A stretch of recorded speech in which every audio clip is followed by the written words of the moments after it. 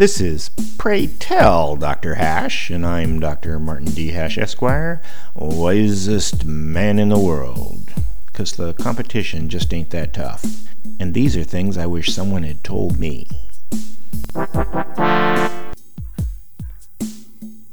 Today's topic, succinctness.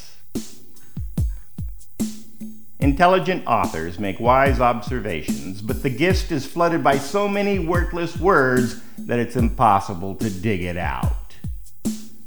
Whole books are written that contain only a single premise, one that could be written in a sentence first, then explained in a couple more paragraphs if you still wanted to read. Normally, I and most people read the first sentence of an article, then skedaddle. It's unclear why writers regurgitate so many words just to obscure their point. Do they think verbosity is more convincing? Are there really concepts described in 400 paragraphs that can't be said in 4? Are they paid by the word? Speaking is the same way. I don't have the time nor inclination to listen to somebody talk for an hour when 5 bullet points and a memory mnemonic would have been enough.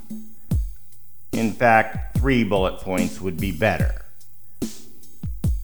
I must be the only one who thinks this way because YouTube is full of hours upon hours of talking heads saying nothing I couldn't have read in less than a minute. Logically, an interesting concept would make a bigger impact if the speakers would have got in and got out because more people would have heard everything they had to say.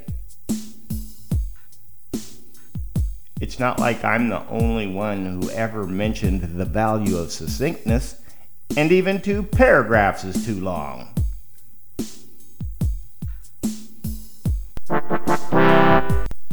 For more, see my website at martinhash.com.